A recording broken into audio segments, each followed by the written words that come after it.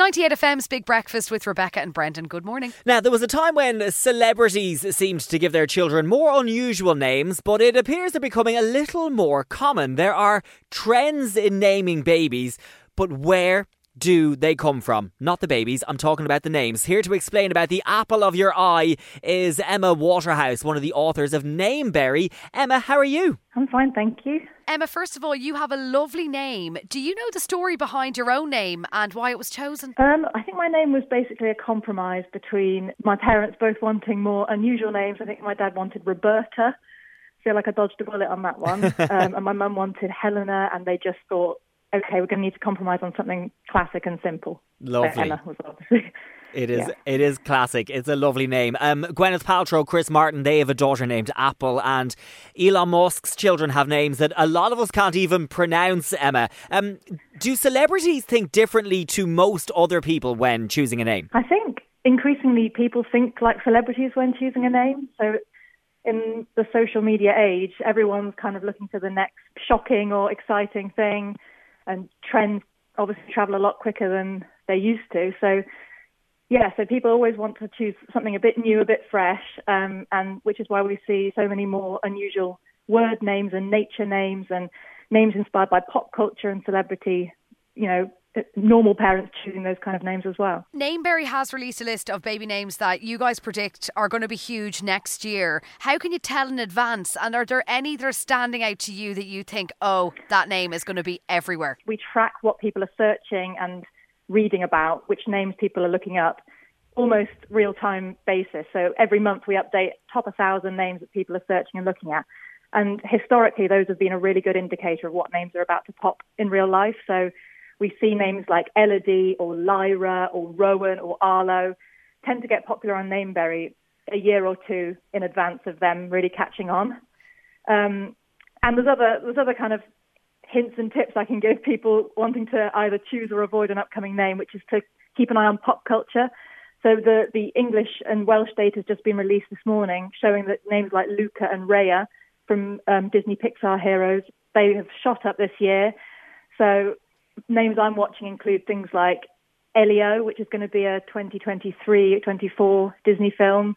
Name very popular names like Elodie, Aurelia, Ottilie. All names I'm expecting are going to boom. Okay.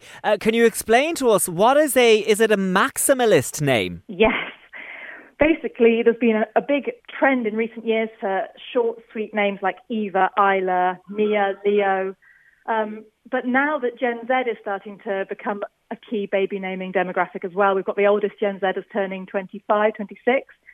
They're looking to, strike out against that trend. So we're seeing lots more multisyllabic, ancient or kind of extravagant names like Seraphina, Persephone, Rafferty, Lysander.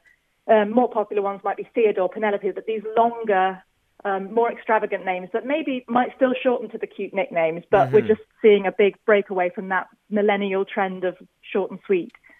And Emma, what about the names that go out of fashion? Why do people go off certain names? And are there any names that are going extinct? I read a story a while ago about Maeve going extinct. Maeve is not going. Maeve is back with a bang thanks to sex education. Yeah, Maeve is one of the fastest rising names of the year thanks to the character in Sex Education, along with Otis for boys.